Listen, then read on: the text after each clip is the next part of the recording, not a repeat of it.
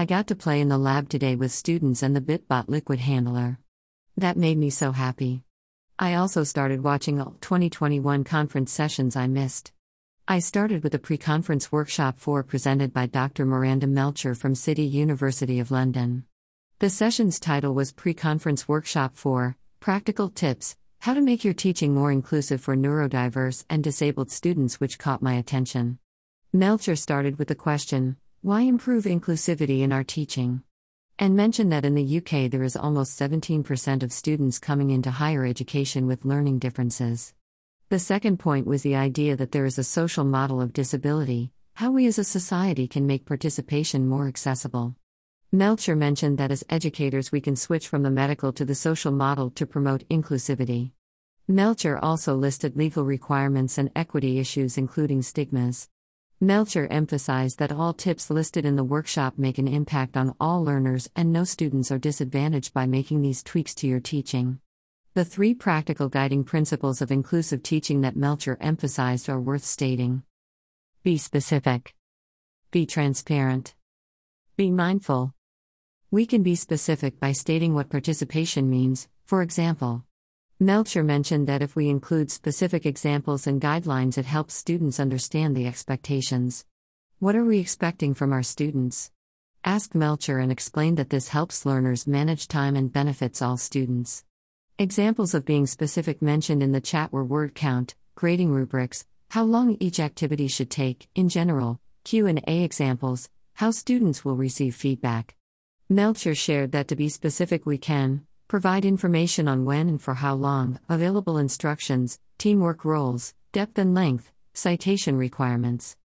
To be transparent, Melcher explained that it is important to share with students our marking/grading criteria. I like that Melcher mentioned that being mindful of ESL learners is important.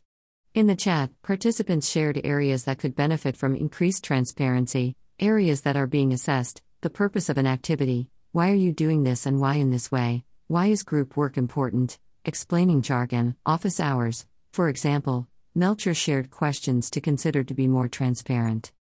What counts, what doesn't count, and why? Where are you coming from?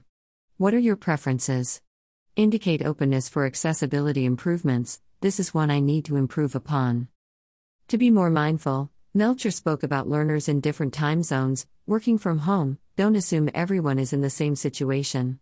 In the chat, participants shared other ways of improving our mindfulness, giving people adequate response and reflection time/space, prompting students to ask for help, allowing students to submit in different formats.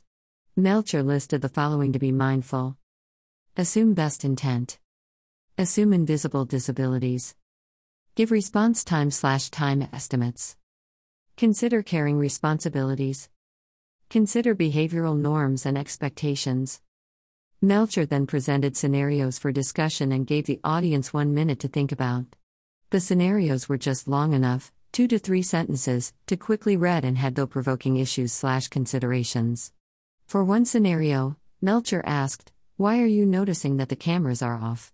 For encouraging more active class discussions, online, the audience mentioned using the chat, lower stakes activities, polls, nominate roles for team members, turn-taking norms.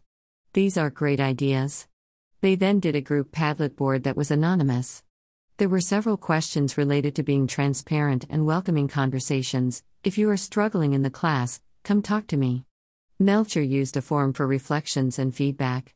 This session had several great ideas and considerations. Having the questions listed out was helpful too. I learned from the scenarios. How can we improve inclusivity in our teaching? Photo by Vanessa Garcia on Pexels.com.